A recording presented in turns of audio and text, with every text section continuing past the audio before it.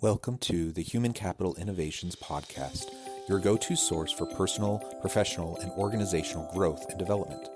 We hope you tune in often for all things people management, organizational development and change, organizational leadership, and social impact related. Maximize your personal and organizational potential with Human Capital Innovations Podcast.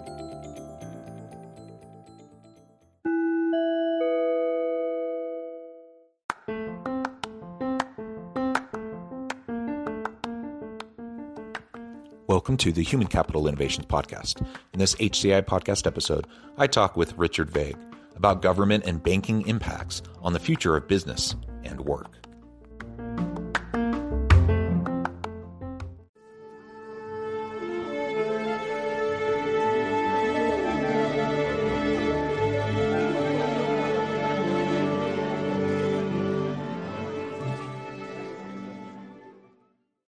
Richard Vague, welcome to the Human Capital Innovations Podcast. Thank you for having me. It's a privilege.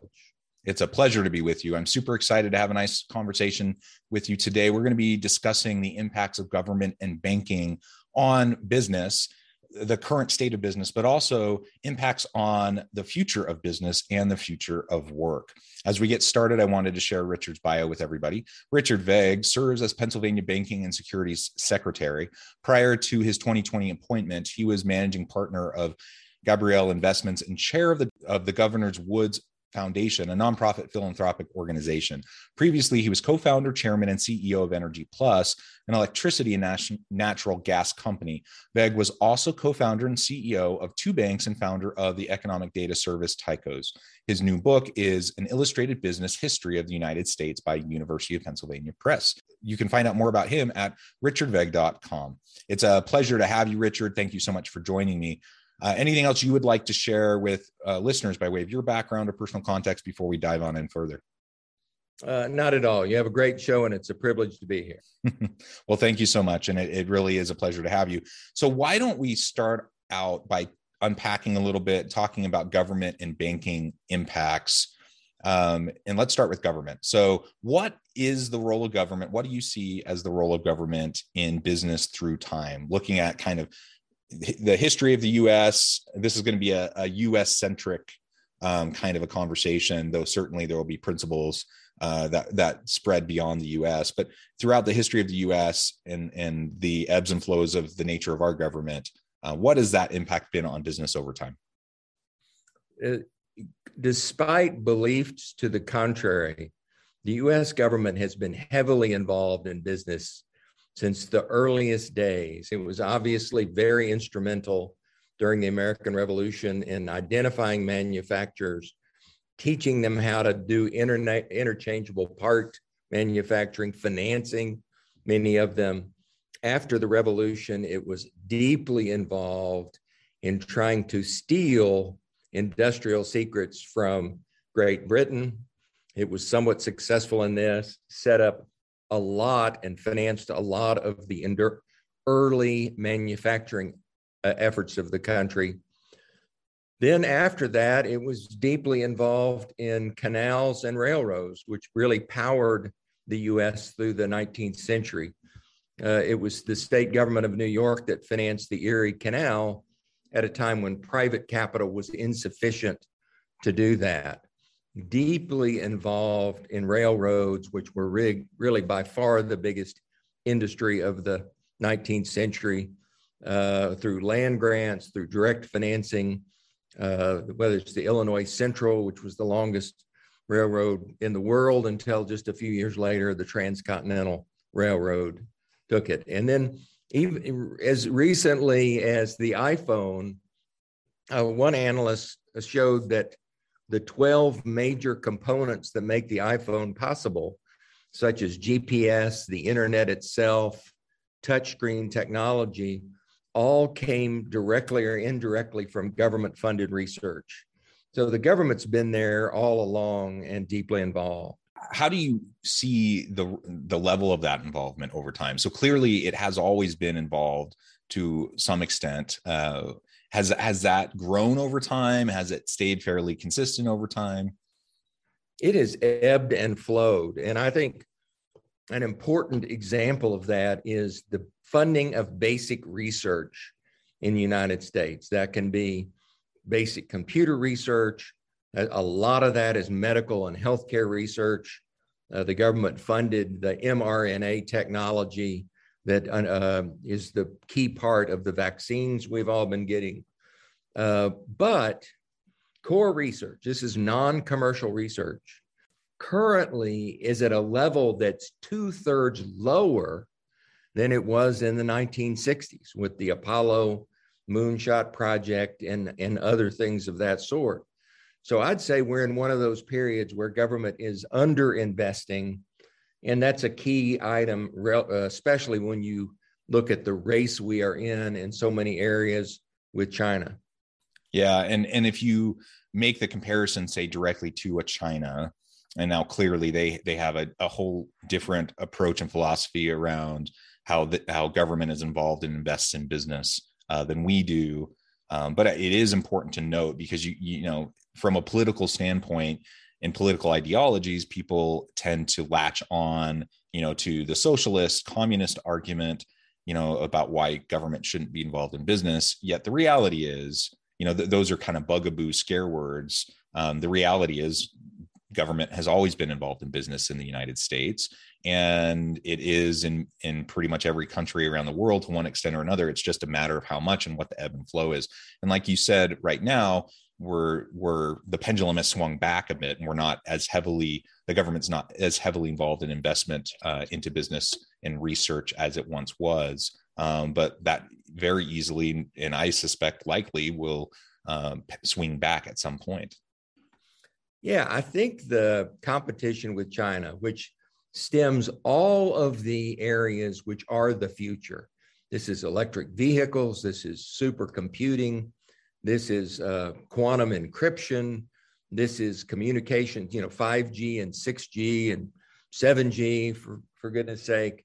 In all of those areas, we're suddenly realizing that not only is China catching up, but China has surpassed us in a few areas. And it it doesn't matter what your political ideology is.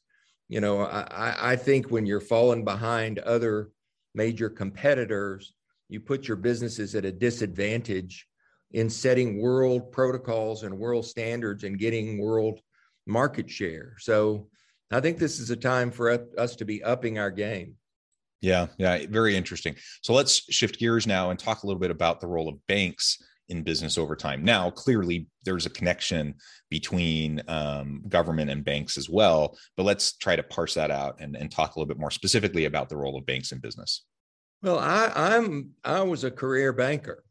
For 30 years, I was in that industry, and yet I had never studied the history of that banking, and I have been doing that extensively, not only for this book, but for other purposes. And what's interesting to me is that banks, financial institutions, were the first big businesses in the United States. The first bank was the Bank of North America. Thomas Willing was the president. 10 years later, we chartered the first so-called central bank, the first bank of the United States. Thomas Willing was nominated to be president of that institution as well. The stocks that were traded on the New York Stock Exchange, under the buttonwood tree that we've all read about, were pretty much all banks and insurance companies. So the first sophisticated business sector in the United States, besides farming, which was obviously there all along, was the banking industry. And it was that banking industry that made possible the transatlantic trade and that made possible the Industrial Revolution. We would not have had an industrial revolution in England or the United States if there hadn't been a fairly mature, rapidly growing banking industry. Yeah, and of course, now we're in the fourth phase, the fourth wave of the Industrial Revolution. Knowledge economy, high-tech industries, service sector oriented businesses are predominant. And I suspect, that banking has played a key role in all the evolutions and the growth as we've proceeded through the last couple hundred years. Does that sound correct? Absolutely. Up to and including the present, and up to and including technology companies. Yeah. So we know that, if you look at the long view of history over the last couple hundred years, and you look at the role of government and banking in, right now we're just looking in the United States. They have set the stage, created the conditions under which economic development can occur, under which innovation can occur as we go through various stages of the Industrial Revolution. And ultimately, it has created the environment in which we do business today. So that now the question is, what do we see moving into the future? Are things going to stay fairly consistent? I mean, obviously there's pendulum swings and there's ebbs and flows, but do we see basically a similar trajectory moving into the future? Or do we see these mega corporations playing an enhanced role in the societal development and economic development of entire countries?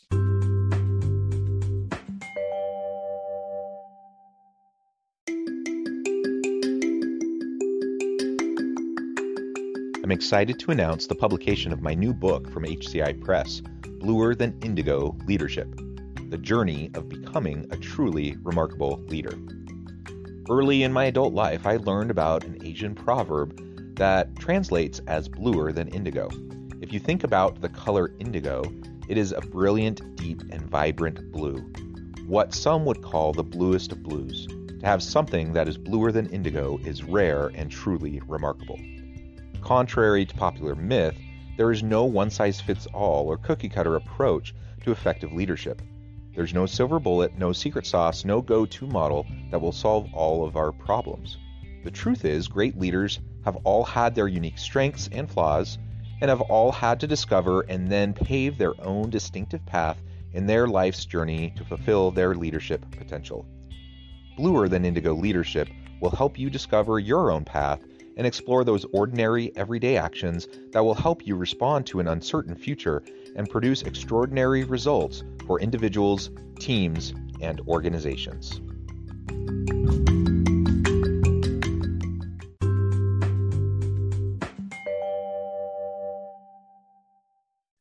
I think there are profound shifts underway. And I think large companies, perhaps even uncomfortably large companies, will play a disproportionate role in that. They certainly did in the late 1800s, where you saw mega corporations like United States Steel and Standard Oil playing huge roles. I think we have that situation today. But I think we're seeing a sea change in business. One of the things that's going to be happening in increasing amounts going forward is we are going to be transforming ourselves. And by that, I mean two things. One of them is the genetic engineering revolution. We are now going in medicine and re-engineering the DNA. And, a lot of the applications are disease combat financing or opportunities, such as cures for certain kinds of cancer, where we take the body's T cells out, reconfigure the DNA, and reinsert those T cells into the body, and they've been reprogrammed to fight the tumor. Well, we're doing, and by the way, folks that are about to die of cancer are cured in 2 or 3 days.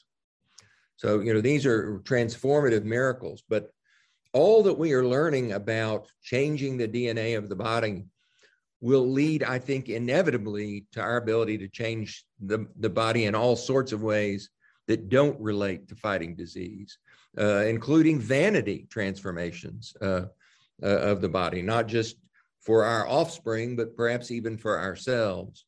This is going to explode over the next 10 or 20 years. We also see a massive move towards changing ourselves digitally. This is the metaverse that all of a sudden everybody is talking about.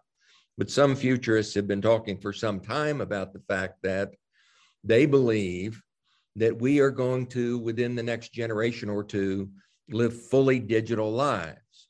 And that perhaps that's far-fetched.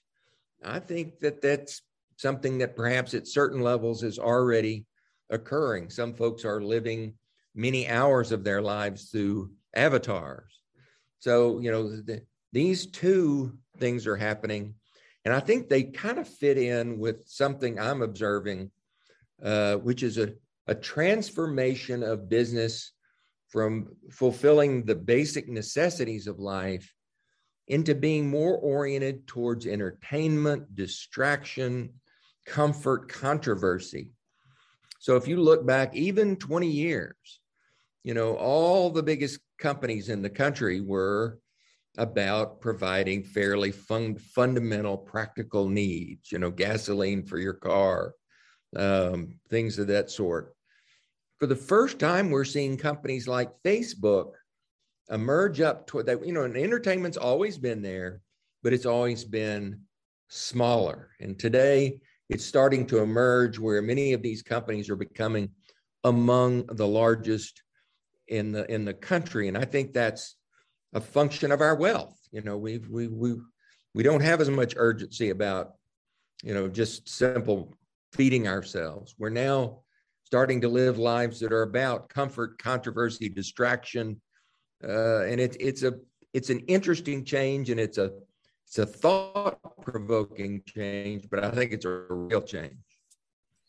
Yeah, that's super interesting, and it's a little scary, the thought of being, living 100% or close to it, 100% digital lives in a metaverse.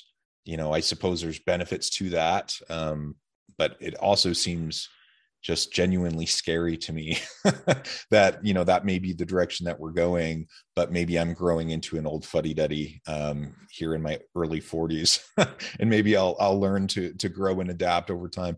But so you illustrate the disruptive technologies, though, that are also heavily involved in shaping and even perhaps reshaping the world of business and the world of work. And the metaverse is a really great example. Now, already during the pandemic, so many people have moved, either 100% or really close to it, virtual work, where they're zooming in, they're using Teams or whatever to connect with people virtually, and they're just working remotely. Now, if you're working remotely, the idea of a metaverse and where you can actually be have an avatar and be digitally connected with members of your team, even when you're all scattered throughout the world, in a much more interactive way, that actually sounds like that would be pretty cool. So I guess there's pros and cons, right? And it just illustrates, again, these disruptive technologies. And there's lots of others. You talked about genetic technologies, blockchain. I imagine you could talk a long time about blockchain and the role that that's playing in banks and in business moving forward. The bottom line is all of this is shifting really quickly. The sands are shifting underneath our feet in terms of the structure, the components of the economy, the global economy, how we all interconnect and interact with each other, and how businesses, government, and do that as well. And ultimately, so much of this is unknown. So we're kind of figuring it out as we go. And that means there's going to be a lot of growing pains, a lot of hiccups. And a lot of people are really concerned, for example, the ethical considerations around some of these new technologies, but also the social economic disparities that we see, the growing disparities across the globe in terms of access in different disadvantaged and marginalized populations or societies around the world. And all of this is really complex, and it's only going to continue, I think, to be a really messy issue because all of this is, we're just diving into the unknown, and we really don't know what's going to happen. Absolutely. And one of the things we do know is that the faster the rate of change, the more likely a virulent counteraction is going to be. When we saw really fundamental Islam of the Muslim religion, it wasn't evidence that society was going backwards. Evidence that society was moving forward too rapidly. A lot of the reactionary things we see in the United States are not a sign that we're moving backwards. There are signs that we're moving forward too rapidly. And I think if you couple that with the observation you made that inequality is increasing, and we can see this very clearly in the numbers over the last 2 to 3 decades, where you have a larger proportion of the US population really struggling financially, it's a tough combination. And it's a combination that isn't being addressed adequately. So I think there's going to be, you expressed the sentiment that some of this is scary. Well, I think you add all those things together, it could be quite scary. Yeah. Well said, Richard. Well, I'm noting the time and I'm going to have to let you go here in just a few minutes. But before we close today, and we just scratched the surface of a super interesting conversation. Before we close today, I wanted to give you a chance to share with listeners how they can get connected with you, find out more about the work that you're doing, where they can find your book, and then give us the final word on the topic for today. Well, thank you for the opportunity. You can find out about my books and other activities at richardvague.com. That's spelled VAGUE. And you'll see several books that we published, including a new one that we just published on debt jubilee, which I think is a topic that fits right into the discussion we've been having here. But I would just say, the things that you're touching on in your show are important to the future of our country. I really appreciate the fact that you're doing it. I appreciate the opportunity to visit. Thank you, Richard. It's been a pleasure. I encourage listeners to reach out, get connected, check out the website, check out what Richard can do for you, check out his books. And as always, I hope everyone can stay healthy and safe, that you can find meaning and purpose at work each and every day. And I hope you all have a great week.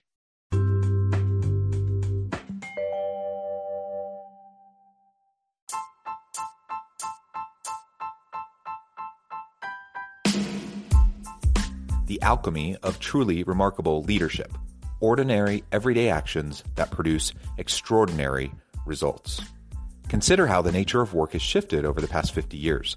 With increased globalization, rapid technological advancement, and the shift in economic composition, the average job of today looks very different than the average job of 50 years ago. What will the jobs and organizations of tomorrow look like? Moreover, what does this all mean for organizational leaders? What are the core competencies and capabilities of organizations and their leadership that are prepared for continued disruption and geopolitical and socioeconomic shifts? Regardless of what the future holds, increasingly, leaders need to be socially minded, data-driven, decisive, champions of talent, and disruptors of the traditional notions of leadership, teams, organizations, and work. The alchemy of truly remarkable leadership will help you to explore your own leadership competencies and capabilities and consider ways to apply and implement them into your workplace and personal life.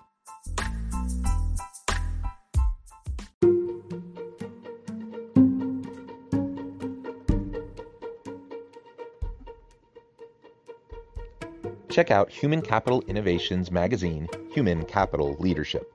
Human Capital Leadership is a free, interactive e-magazine with the mission to help individuals, leaders, and organizations find innovative approaches to maximize their human capital potential.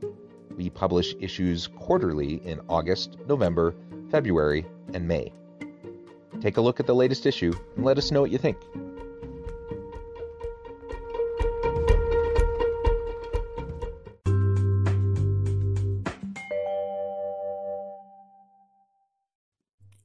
Thanks again for joining us for this episode of the Human Capital Innovations Podcast. I hope you stay healthy and safe and that you have a great week.